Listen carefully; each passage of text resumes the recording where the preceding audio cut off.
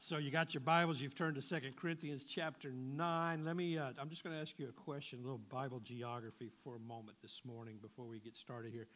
So, where is Solomon's temple located?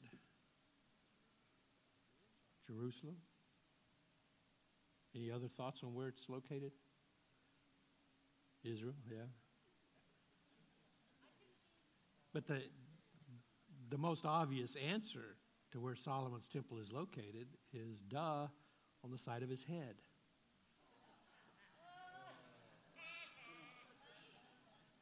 Man, you guys are like me. You're overthinking. You were just overthinking that right there. All right, so that's the bad dad joke for today. So we are moving forward in 2022. God is calling us out of complacency, out of place of comfort, and into a renewed fire and energy to pursue Him at some new levels in prayer, in worship, in our faith. We have seen through the launch of this series, launching into this new year, that God has called us to look forward, to dream again, to dream His dreams, His big dreams, which then calls faith to move forward, which is what we talked about last week. We've talked about, as we kicked off our 21 days, praying forward, the power that God places within a praying heart and what He does through prayer. And today we're going to talk about giving forward. Now, don't tune me out because, well, we just have to talk about it. I mean, God's Word talks so much about the aspect of giving, both Old and New Testament. Jesus talked more about giving than He did heaven or hell. You can look it up. You can read it. You probably have and didn't catch it. But the Bible talks a lot about giving. And here's what I believe God is speaking to us as Victory Family Church, is that as we are planning on moving forward, we need to plan on being on the same page God is on when it comes to what He wants to do, which is resources. So let me also preface this. I have not taught on giving in quite some time, which for that I ask for your forgiveness, because that robs all of us of some opportunities of what God wants to do when we release ourselves with a spirit of generosity. I've not encouraged us in that in quite some time, though I believe wholeheartedly in giving and in the principle of the tithe. We'll talk more about that. But let me just preface this by saying we are not in trouble. Okay? The ship's not going down. That's not what this is. This is not a bailout message, start bailing water or give more or whatever. Last year, from what I'm able to tell so far, I haven't dug real deep into it just yet, but what I can tell early on is that closing out last year of 2021, financially, we're healthy. We're not sinking. We're not going. So this is not one of these appeals to say we got to bail ourselves out. No. This is simply, as you know, I am a teacher of God's Word. If you've been around Victory Family any length of time, and I try to the best of my ability to teach the whole counsel of God's Word. By the way, some of you are wondering, when will we finish the Gospel of Mark? We will kick back into Mark in February, and we'll pick back up in, I think it's Mark chapter 7 or 8, as we've been going verse by verse there. We will get back to that in February. So this is not a bailout message. This is simply, I want to share with you some truths from God's Word that have to do with the principles of stewardship. God has made us managers of His resources. He started it from the beginning. When He put Adam and Eve on the planet, what did He tell them to do? Rule the garden. Manage the garden. Everything is yours, Adam. You get to name the animals. All the trees are yours except just the one that reminds you that I am God and you're not, because He had given man such authority over all of the resources of the garden. So He made Adam a manager. He made him a steward. And He's given that same privilege to all of us in His kingdom. With the economy changing as it is, if you got gas anywhere that I got gas on Thursday, you paid $3.09 a gallon, and we see that just increasing. We see inflation. They tell us that last year expenses on just household goods and necessities increased by about 7% in costs. We see those things happening. A lot of people panic. A lot of people become fearful. I have this resolve that God's economy doesn't change with man's economy. And when man's economy is changing, I can trust God's economy. Now, to trust God's economy means I've got to tap into His economy. So what does His Word say about His economy? How do I become a part of his so that $3.09 gas doesn't send me over the edge? I got to find out what God's word says. Now, this is not going to be an exhaustive study this morning. You've been around here long enough, 26 years now, or within that 26-year period that Alicia and I have had the privilege to be your pastors, you've heard me teach full-length series, 6-8-week series on giving and tithing and that kind of deal. This is just one message. I figure the Cowboys aren't playing today, so we got a few extra hours, so I'm going to try to. I'm just kidding. I am only kidding. I'm just going to give you a taste. Just a taste today is all we get. God's economy operates off of the unchanging law of sowing and reaping. And when we talk about the law of the tithe, some people say, well, tithing is not New Testament because it's Old Testament law. Well, let's keep in mind, one, that Jesus said that he didn't come to abolish law. He came to fulfill it. He came to put his life into it. But I'll give you this fact that the word tithe is not used in the New Testament other than at the moment when Jesus was rebuking the Pharisees because they were willing to do certain things like give their tithe to the Lord, but then they were rebuking people and rejecting people. And he said, no, you can't trample on people and think you're pleasing God just because you bring your tithe of your mint and your spices and everything else to the Lord. He says this, he said, continue doing what you're doing, but stop treating people like this. Start honoring and valuing people at the same time.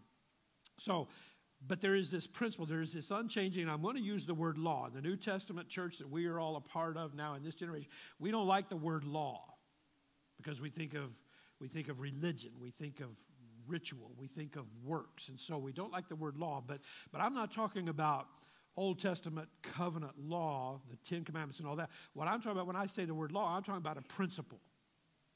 You see, we don't cringe when we hear the term law of gravity, do we? What we know is meant is that just doesn't change. If Tom and I jump out of an airplane, we're not going up. We will, but we will go down first. And then Jesus will take us up to be with him forever. But we're going to go down. We're going to fall. The law of gravity, what goes up must. It always will come back down. So we don't cringe at that. So don't cringe at this law of sowing and reaping. It's just one of these things God has put into creation that is an unchanging law. The word principle could be used, but law gives it a firmer understanding that it is God's deal and it's unchanging. So let's talk a little bit about sowing and reaping. So we're all around Texas here. You go out to West Texas, you get a West Texas cotton farmer. West Texas cotton farmer, God has created cotton seeds so that cotton can grow, so that people can have clothes to come to church in, right?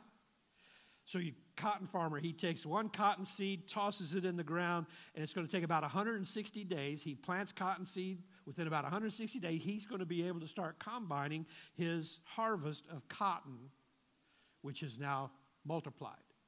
In fact, they tell us that on average, a cotton seed, it takes about 160 days for it to germinate and be ready for harvest. So what's that, about 4 months, a little over 4 months or so, 5 months. But when a seed is planted, one cotton seed produces anywhere from 6 to 20 bowls of cotton. You ever seen a cotton plant? I know we're Texas, we've seen them.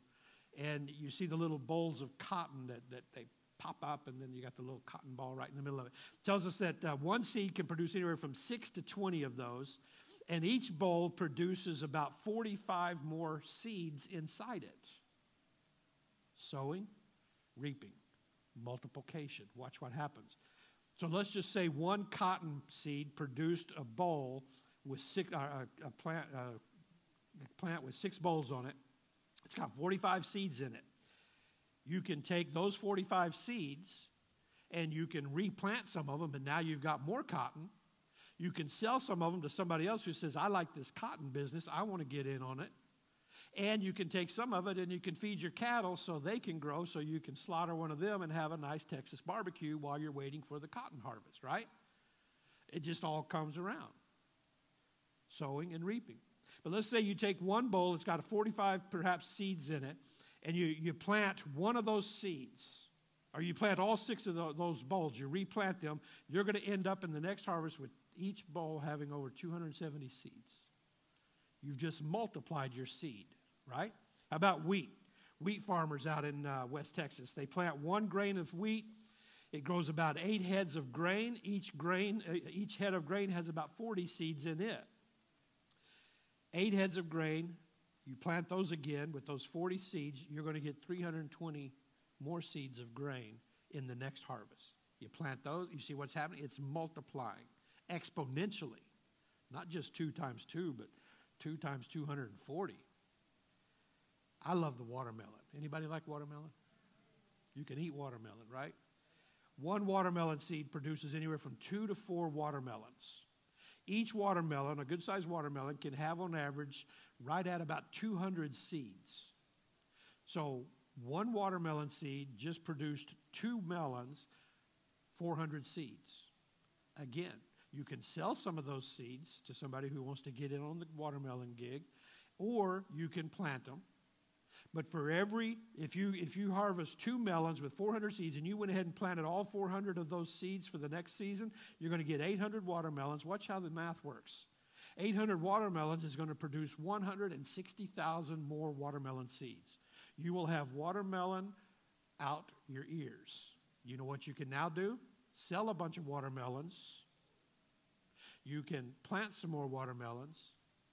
And you could even help somebody out who needs to grow watermelons but doesn't have any seeds. You got more than you know what to do with. It's God's unchanging law of sowing and reaping. And it's a principle that is given throughout the kingdom of God, in every facet of the kingdom of God. Nature, you sow, you reap. Spiritually, Paul would tell us in the New Testament, if you sow to the sin nature, you will reap destruction. If you sow to the Spirit, you will reap eternal life. But we're going to see this morning, he also tells us that if you sow into the kingdom of God in a financial way, you reap from God in financial blessing. Watch this, 2 Corinthians chapter 9. You've already turned there, beginning in verse number 6. Watch how this principle of sowing and reaping is a New Testament principle given right here. Paul writes and he says, the point is this, whoever sows sparingly will also reap sparingly, and whoever sows bountifully will also reap bountifully. Each one must give as he has decided in his heart, not reluctantly or under compulsion, for God loves, say it with me, a cheerful giver. Look at your neighbor, make sure they're smiling while the pastor is talking about giving today. Verse 8, and God is able to make all grace abound to you, so that having all sufficiency in all things, in other words, having all that you need at all times, you may abound in every good work. What is a good work? That which God gives you to do in his name for him. As it is written, he is distributed freely, he is given to the poor, his righteousness endures forever. Verse 10. He who supplies seed to the sower and bread for food will supply and multiply those grains of wheat, those bowls of cotton, and those melon seeds.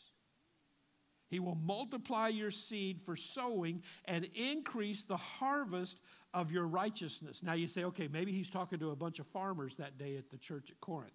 He's talking spiritually about giving. He's talking about receiving collections. If you read the whole chapter, He's talking about raising money for some of the missions churches that he has started and is going to be starting.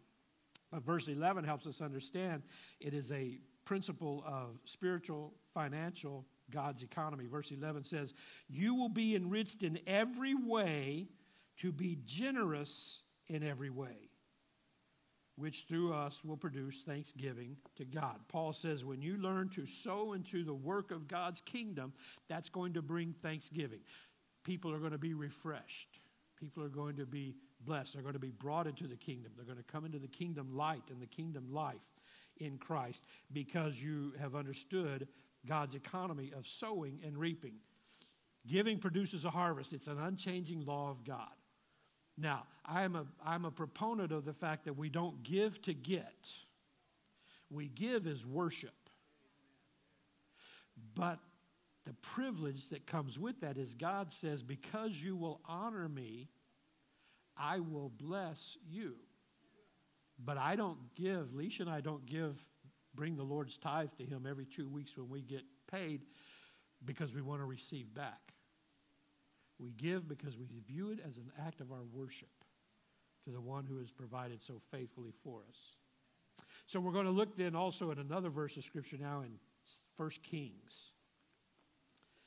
Let me set 1 Kings 17 up for you for a moment here this morning. We're going to see that in times of hardship for the people of God, for the nation of God who has rejected God, there's going to come a drought. There's going to be a great famine in the land. It's going to be a hardship.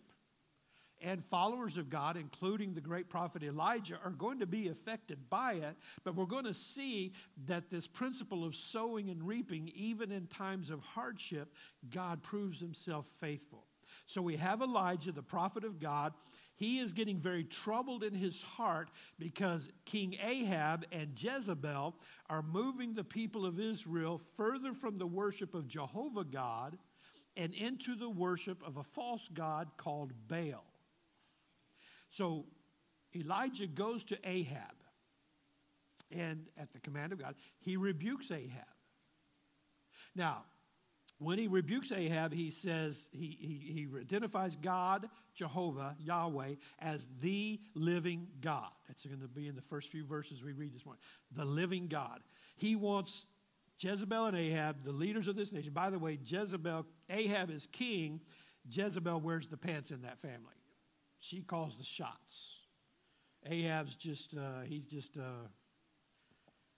needs to go to a men's conference. That's what he needs to do. He needs to just find Jesus and go to a men's conference. So he rebukes them, and he says there's not going to be, he said, I'm going to pray, and there's going to be no rain. No rain until I pray again. Now, his confidence in doing that is that he knows what God said in Leviticus and in the book of Deuteronomy. And in both of those places, God says, Israel, if you honor me, if you worship me, if you stay close to me, I will open up the heavens above you and your ground will produce great harvest. But he said in both Leviticus and Deuteronomy, if you dishonor me and you turn away from me to worship false gods, I will close up the heavens above you. In Deuteronomy 28, he said, the ground will become like brass. You will grow no cotton. You will grow no grain. There will be no watermelons coming out of the ground. So Elijah says, until I pray again, there's going to be a drought. Here's what's interesting, is Baal, to the people who worshiped, this fall, by the way, that's allergies. I saw a t-shirt the other day that said, relax, Karen, it's only allergies. I loved it. If it wasn't a girl's t-shirt, I would have bought it. Where was I before I got so rudely distracted? Elijah. Baal. So Baal, for those who worship Baal, they worship Baal because they believe he is the god of the weather. He's the God of the heavens. He's the God of the atmosphere. He makes it rain. He makes the sun shine. He makes the stars and the moon come out. He's the God of new life because he produces life on the earth. And so that's the God they think they worship. So isn't it interesting that Elijah says, look, it's not going to rain until God tells me to pray and it rains again. You know what God's doing? He's showing the people that worship Baal, his own Israel, he's showing them, look, Baal can't do diddly. I'm the God of the atmosphere. I'm the God who says when it rains and it doesn't rain. So it's a showdown with God. Don't you find it interesting? Later, Elijah will call down fire from heaven and destroy 400 and something prophets of Baal. Isn't it interesting where that fire falls from? The God of heaven. Because Baal couldn't light diddly squat on that altar that day. So Elijah is confronting this false god of Baal. There's also going to be a widow in this story. The widow would be poor, most typically, because the breadwinner, the man would be working. She would be taking care of home, and now she's got a son, and her husband has passed, and so she's now in the middle of this same famine and drought that Elijah and everybody else is in, and she's in a hardship. And we're going to see how God is faithful as she chooses to honor God. So a few verses here. We're going to read a lengthy passage of Scripture here, but I wanted you to see the entire event as it unfolds. So 1 Kings chapter 17, verse 1 says, Now Elijah the Tishbite of Tishbe in Gilead said to Ahab, as the Lord the God of Israel lives, there's that living God, before whom I stand, there shall be neither dew nor rain these years except by my word. Now nobody knows how long this famine's going to last. We know by reading the end of the story that it's about 3 years or a little over 3 years. And the word of the Lord came to him, Elijah. And God said to Elijah, depart from here and turn eastward and hide yourself by the brook of Cherith, which is east of the Jordan. You shall drink from the brook, and I have commanded the ravens to feed you there. So Elijah is going to be affected. The man of God is going to be affected by this same drought. He's going to pay $3.09 for gas. There's no clergy discount. He's going to pay the same for gas and bread and beef as everybody else does. In other words, he's going to be affected as everybody else will be. But God's got a plan for the man of God. So verse 5, so he went and he did according to the word of the Lord. And he went and he lived by the brook Cherith that is east of the Jordan. And the ravens brought him bread and meat in the morning. Ta-da! God shows up. And bread and meat in the evening, and he drank from the brook. Elijah's doing just fine. $3.09 gas isn't bothering him at all. And after a while, the brook dried up because there was no rain in the land. It just went to $4 a gallon. It's just getting crazy. Now the brook is dried up. So watch this. The Lord speaks to him again. Can I just toss this in? Learn how to hear the voice of God. Practice learning and discerning the voice of God. Because no matter what happens around us, when you hear from God, all is going to be just fine for you and for yours. The key is Elijah is hearing from God. Verse 8, then the word of the Lord came to him. Now, arise and go to Zarephath, which, can I tell you, Zarephath is the capital of Baal worship. It is like the core. It is like the capital region of the Baal worship. If you want to be a full-on Baal person, you go to Zarephath. So he sends Elijah right there to the middle of the so-called god of the weather, which belongs to Sidon, and dwell there. Behold, I have commanded a widow there to feed you. Seems odd. So he arose and he went to Zarephath, and when he came to the gate of the city, behold, a widow, he doesn't know which one, but a widow was there gathering sticks. So he puts out a test, and he says, he called to her and he said, bring me a little water in a vessel that I may drink. And as she was going to bring it, he called her, oh, and by the way, bring me a morsel of bread in your hand. Say, what?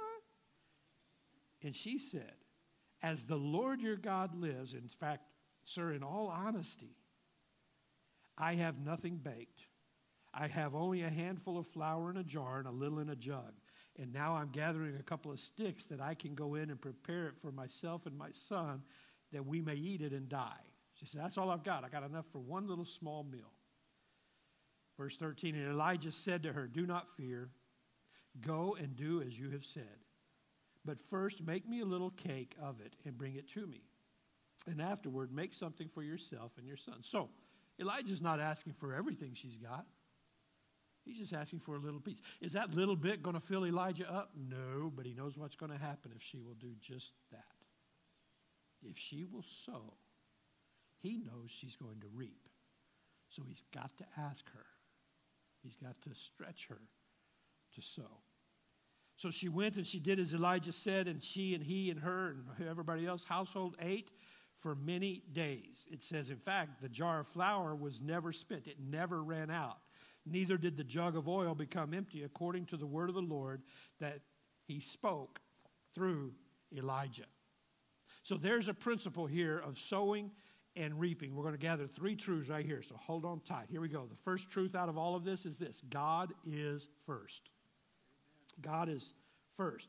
It seems kind of presumptuous, doesn't it, that Elijah would say, oh, really, you've only got enough for you and your son, and then you're going to die. Pardon me, I shouldn't have asked for that. Seems almost presumptuous that he would demand that he give to her, she give to him first. But let's keep in mind something. Elijah is not God, but he is God's representative. He is the prophet of God who speaks on behalf of God. Now, I thought about that this week, and I thought right about here, people are going to think pastor's getting ready to take up a special offering for him because he is God's representative. No, I'm not there. I want you to understand when she gave to the prophet, she was giving to God. Because what the prophet is asking was commanded of him by God. So she's really giving to God. She's not giving to Elijah. Elijah's not going to be her blessing and her rescue. God is going to be. But God is represented through this prophet in this moment, Elijah. He is the prophet or representative of God. Elijah's name actually means Yahweh is my God. He's the man of God. But not when we learn it. It doesn't seem presumptuous when we learn this law of what's called first things. And if you've been around here a while, I've taught on that principle several times. The law of first things. The law of first things in its simplest essence says this: the first of everything belongs to our God. It was established in the Old Testament when God said, look, you're going to be living amongst a bunch of pagans. And I'm going to ask you to give me the first 10% of your crops when they come up each year. Those people are going to look at you like you're crazy. What are you doing getting rid of the first 10? You need to sell that. You need to plant that again. You need to eat that, because they don't understand this. But he said, to show that I am God who takes care of you, you're to bring the first 10 of your crop.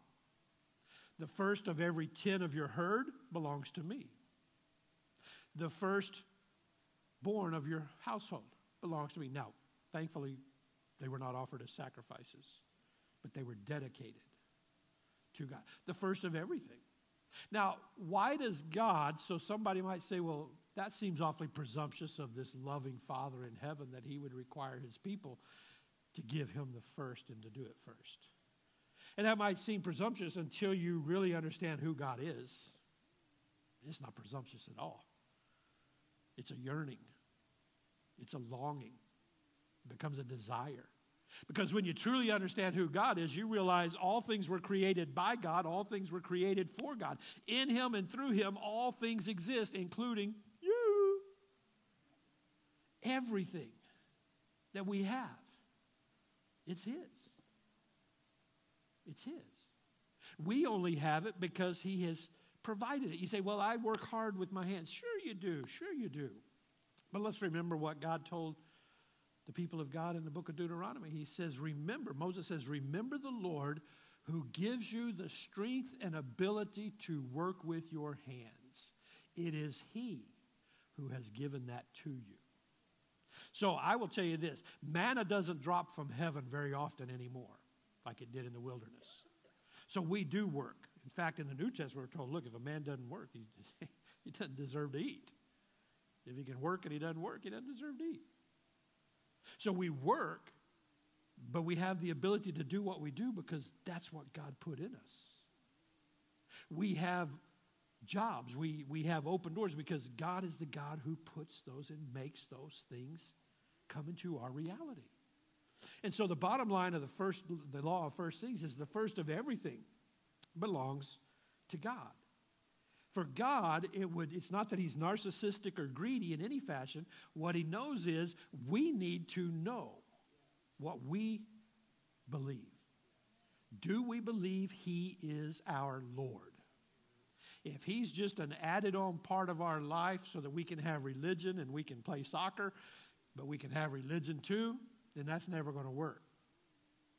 What he calls of us is that you know I am Lord. Jesus said, they call me Lord, but they don't do what I say. So how would God know? God knows our hearts. But how do we know if he's Lord? When we're willing to do what he says and not argue with him about whether it's a New Testament or an Old Testament, whether it's gross or net or whatever. When I got saved in 1981, I didn't know what tithing was. I was working in a construction company, got my first paycheck. Meemaw said, now you need to give God 10% of that. Okie dokie. Had not read Malachi, didn't even ask why. Okay, so if that's what he asks of me, then yeah, sure, I'll do that. And I've never questioned him. I've never questioned it. Now in 40 years, going on 41 years. The law of first things is everything belongs to God, and all he asks from us is the first part of it. Put him first. So where does this land us out of the Old Testament and the New Testament? Well, in Matthew chapter 6, Jesus lays it on pretty heavy for us in the Sermon on the Mount. In one part of it, verse 33, he says, "Seek first the kingdom of God and his righteousness, and everything else will be added to you." Keep in mind, if you read all of the first verses above that, Jesus is talking about food, clothing. In our modern day, it would be fuel and electricity and this and that it takes to live life. He's saying, look, don't worry about those things. You want to stop worrying about it? Put God first. Seek his kingdom, his principles, his laws, his truth first, and he will give to you as well. That's not Old Testament. That's from the mouth of Jesus. If anybody was New Testament, it was Jesus, right? By the way, what is the root of all evil? The love. The love of money. Money's not evil. It's the love. It's the separation in my heart that says, I love God over here, but don't touch my stuff. That's where we get into trouble. That's a divided heart. Again, in Matthew 6, verse 21, Jesus says, where your treasure is, there your heart will be also. Giving to God, the law of first things, putting God first, it's an issue of the heart. That's all it is. It's an issue of my heart. And then in verse 24, he says, no one can serve two masters. Either you will hate the one and love the other, or you will be devoted to one and despise the other. Watch this. You cannot serve both God and money. One's going to be Lord, and the other one's going to be subservient to the Lord. You're either going to love money above God, and you're going to become subservient to money, which means you're going to work like a mug, and as the Old Testament would say, you're going to put it in pockets with holes in it. And you're going to wonder every week, where did it go? Because you're serving money. God first, your heart set on God first, it's just there. It's just there. 35 years now that we've been married, we have faithfully tithed. We have given our 10%, and when God asks for some other, we've done that as obediently as we knew how. We've never had manna drop from heaven, but we're always taken care of. When it comes time, it's there. It's there. It's kind of like people say, well, we can't afford to get married yet. Well, you can never afford to get married. What'd you do? You just went ahead and got married, and somehow there it was.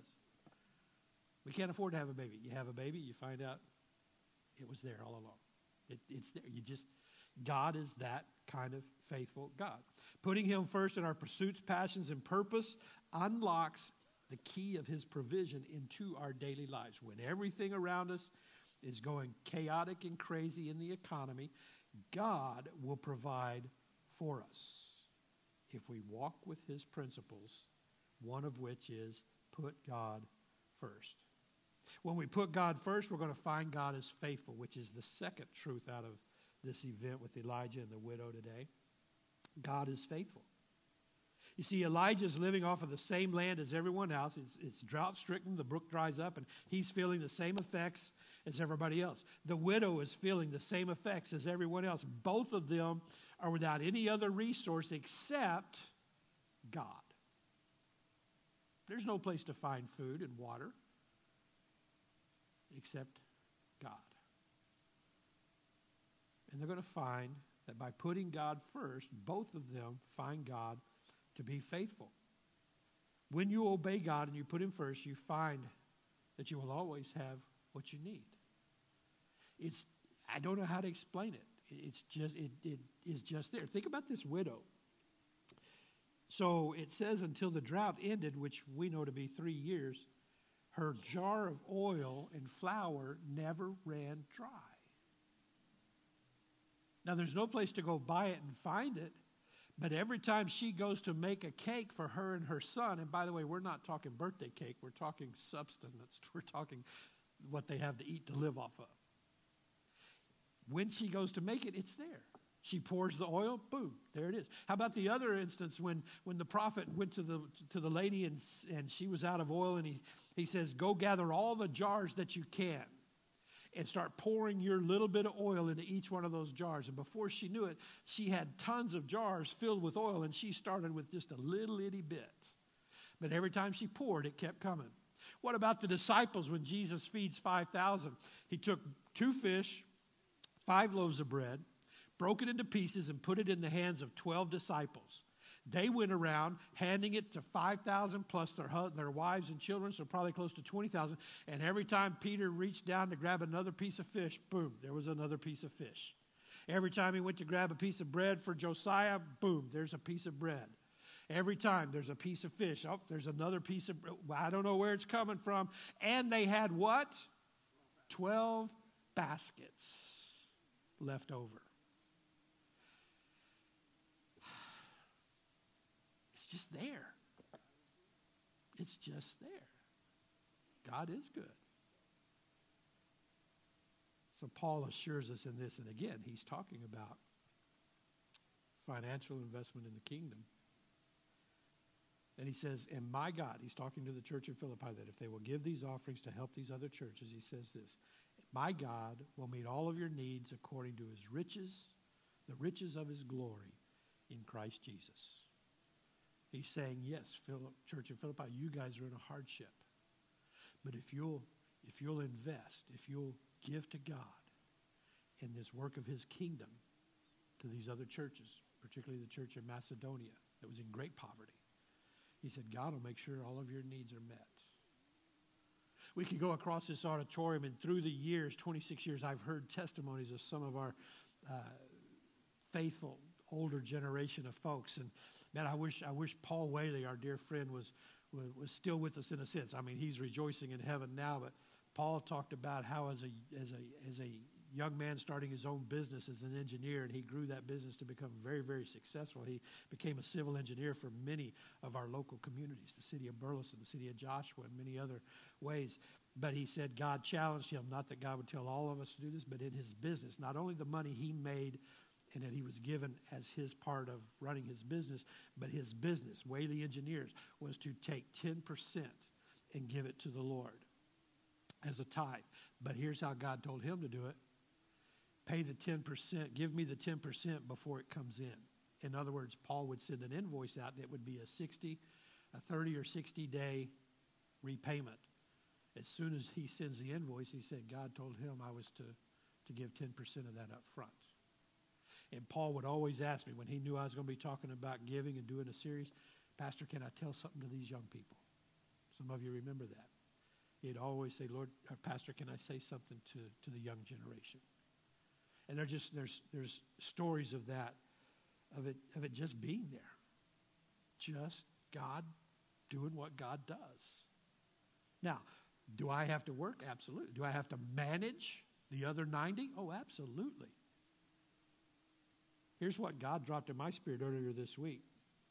We can never outgive God. You've heard me say that. We can never outgive God, but we can outspend him. We can never outgive him, but if we're poor managers of what's left, we can outspend him. Some people say, I tithed and I went bankrupt. Well, you didn't go bankrupt because you tithed. You went bankrupt because you didn't know what to do with the other 90. These verses that Paul gives us here about God meeting your need, they were about giving into Paul's ministry. Tithing. Tithing is giving the first 10% of my income to the Lord. And somehow God takes the 90, and I know our testimony is he has always been faithful to get the 90 where it needed to be to make absolute provision for our lives. We're not millionaires. We don't live in a mansion. We don't live in a gated country club community. But our needs have always been met. We believe. We believe in the principle of the tithe. His unchanging, undeniable law of sowing and reaping, giving and receiving is true. The third truth we find from this event this morning is God is fundamental. He is not only first, he is not only faithful, but he's fundamental. in the economy of man, of this earth, God is fundamental. You find in the Old Testament that oftentimes when God would choose to bring judgment on his people, one of the things that was affected first was their economy. If they thought they could make it without God, God would let them learn they couldn't go very far without him. They couldn't go far without him. God is fundamental. Let me define for you the word fundamental just from the dictionary. It means this: forming a necessary base or a core. When something or someone is fundamental, it makes up the base. To say God is fundamental in the economy means God is the very base, the very foundation of our economy. He is creator, all things created by him, for him. He is the base. He is the core at the center of economy that works. Secondly, it means relating to the essential nature of. If something is fundamental, it's second nature. It is fundamental to the nature of. And to say that God is provider is to say it's God's nature to provide. It's God's nature to provide. And then another part of the definition is fundamental. To be fundamental is to be a central or primary rule or principle on which something is based. In other words, some unchanging laws that never change. So I took that definition. I want to give you a definition of what I mean when I say God is fundamental. To say God is fundamental is to say God's supernatural provision and blessing is based on his nature and the primary laws of giving and receiving. God is fundamental to our economy. Both Elijah and the widow are going to have to rely on God for their provision. They're not going to be able to trust anything or anyone else. Their resources have run out and they've got nowhere else to turn. They have to trust God. We have financial advisors, we have financial software programs, financial planning, and all of that is healthy and it's helpful. But it must include God's principles of economy. God first, God faithful, God fundamental. Otherwise, we find ourselves working ourselves ragged to make our financial plan work.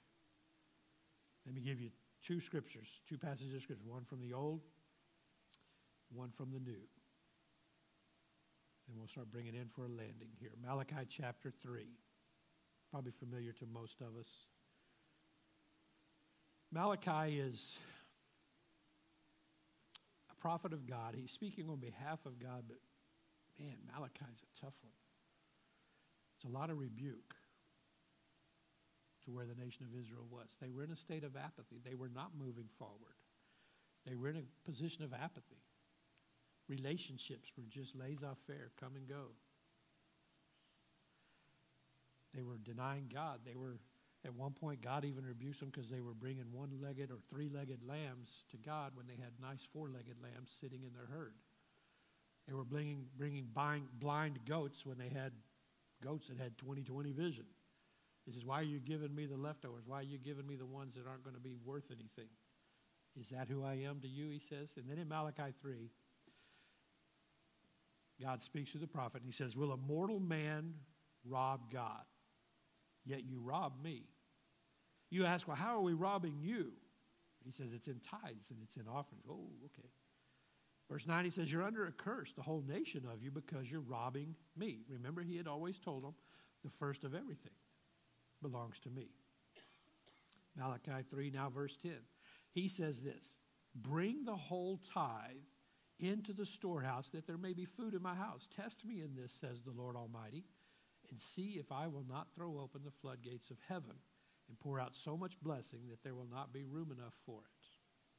We don't give to get, but throughout the scriptures, Old and New Testament, God assures us that giving produces receiving. Jesus backed it up. Paul backed it up. God backs it up. He says, bring the whole tithe into the storehouse and then test me. Just do it and see if I don't show up. And he says, I will throw open the floodgates of heaven and pour out so much blessing that there will not be room enough for it. Now that blessing can come in many different ways. It can be many different ways. Physically, emotionally, spiritually, financially. But I do know the principle of sowing and reaping. What we sow, we reap. So it does include financial blessing. Doesn't mean, I'm not talking prosperity and pie in the sky, but I'm just saying that when he flows open the floodgates of heaven, that jar of oil is never going to run out. It's just, you're going to have what you need. It's going to be there. And then verse 11, watch what he says. I will prevent pests from devouring your crops. In other words, those things that are robbing you economically, that $3.09 gas, that beef, whatever. I saw some news story last night. I didn't even listen to it. I just saw it on the news talking about beef prices going. I don't know, whatever. What he's saying is those things that are devouring your crops, devouring your finances, he says, they will not drop their fruit. He says, I will rebuke those things that devour. What's Elijah and the widow experiencing? God is rebuking the devourer of this drought. What does he do when I'm faithful to honor him first? You see, the law of first things, I should have mentioned this, the law of first things is about lordship. It's about his lordship. To be Lord means he's first. He's first. So what is tithing? Tithing is proportional, systematic giving. It's that simple. The word tithe, it means 10. Doesn't mean 2 or 3 or 5 or 12. It means 10. And what God is saying is, take 10. The first 10 of your increase is a tithe. Now, notice what God spoke to Malachi. He said, bring the whole tithe. He didn't say, I'm going to throw open the floodgates at 2% or 5%. Now, hear me out. I'm not chastising anybody.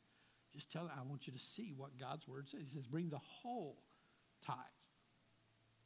So where does the floodgate? I've had people say, Pastor, I tried tithing and I didn't find the blessings of God. Well, one, you're dressed this morning when you showed up and you had breakfast. So I'd say God's on your side somewhere in there. But was it a whole tithe? Was it a whole tithe? And tithe means first. Was it the first? Or did you give God the leftover? I wish I had time. How many of you have seen my illustration where I have the big, huge, fake $100 bills? Anybody? Raise your hand if you've seen that illustration. So I should have tried to do that. I'll pull that one out here one of these days. But it means the first redeems everything else.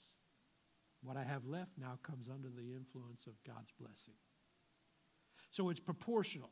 God's not asking us to give anything we don't have. He's not asking us to give 110% of our money, which means give him everything and then trust him for another 10. No, the tithe is just simply that. If I made $100 this week, all he wants is 10. First, let me know that I mean more to you than money does. Just bring the 10. And it's 10 I already have, right? It was auto dropped into my account Friday. So that's all he's asking from, is what he's already blessed us with. So it's proportionate, but it's also systematic. Tithing is as I receive increase. When I receive pay, that's increase to me. That's money I didn't have dropped in my account the week before. So it's 10% of my increase. What God has already blessed me with. So now I want you to watch Paul's instruction in 1 Corinthians as he's writing again about the giving of offerings to the work of God's kingdom. He says this, now about the collection for the Lord's people, do what I told the Galatian churches to do. So he's telling all of his churches, Philippi, Corinth, Galatia. He says, on the first day of every week, each one of you should set aside a sum of money in keeping with your income, saving it up so that when I come, no collections will have to be made. Well, looky there. Paul's instruction is proportionate and systematic. Proportionate in that he says, give a sum in keeping with your income. In other words, I'm going to give something different than Tom gives because my 10 looks different than Tom's 10 because Tom's increase was different than my increase. So he's not saying give what everybody else is giving. Don't give it the same level. He says in keeping with your income. So there's the proportional part of New Testament giving. And then here's the systematic part. He says each week set aside. Each week. What's the system? Every 7 days when I get paid, boom. Set aside a sum of what I've been given and blessed with to give in the offering. Ta-da! There's systematic and proportional giving in the New Testament. Mic drop. Case closed. Moving forward in spiritual growth, we're discovering for Victory Family Church that requires looking forward, dreaming the dreams of God that He puts in our heart, praying those things now to come into reality, putting faith into action to step forward and move forward with Him. And it means that for this coming year and things God wants to do, we've got to stay faithful. We've got to stay faithful. Remember the Malachi 3:10, bring it into the storehouse. For what reason? That there may be food. How did they feed the poor? Out of the storehouses of the temple. How did they take care of taking care of the temple? Out of the resources. So food means resource. That there may be resources in my house. Victory Family Church, we simply are here today because people are faithful to take God at His word. We don't get money from the government. We do not get any money from our denomination. I've told you that before. We give money to our denomination. We don't get money from them to underwrite the ministries of this church. Every single thing, including turning on lights and feeding people once a month through the food ministry. Now, 98% of that is given to us. It's donated to us by the Tarrant Food Bank. But all the resources that go with that, we spent $16,000. We invested $16,000 of our own church finance last year $14,000 in Victory Cares Ministry, and that was with all the food being donated. Most of it. We buy the beef when it's available to us. All of that is through the giving of people who believe in what God is doing through the mission and vision of Victory Family Church to reach this community for Christ, not for ourselves, but for the mission and ministry of Christ as we all prepare and are preparing others around us for the return of Christ. So, I'm not trying to put a hard sell on anybody. What I trust is that perhaps laying out some of the truth from God's word stirs our hearts to take God at His word and to trust God at His word. He says, test me, give it a shot. Give it a shot. But not because you want to prove Him or test Him, but because you want to worship Him. Back when we used to have the offering where we could pass it around, now COVID and germs and all that, we do the boxes, but there was a long season of time that every Sunday when I would say, hey, it's time to receive the Lord's tithe and offering, we clapped. We clapped as an expression of our hearts of the joy of giving to the Lord what we know He has so graciously given to us.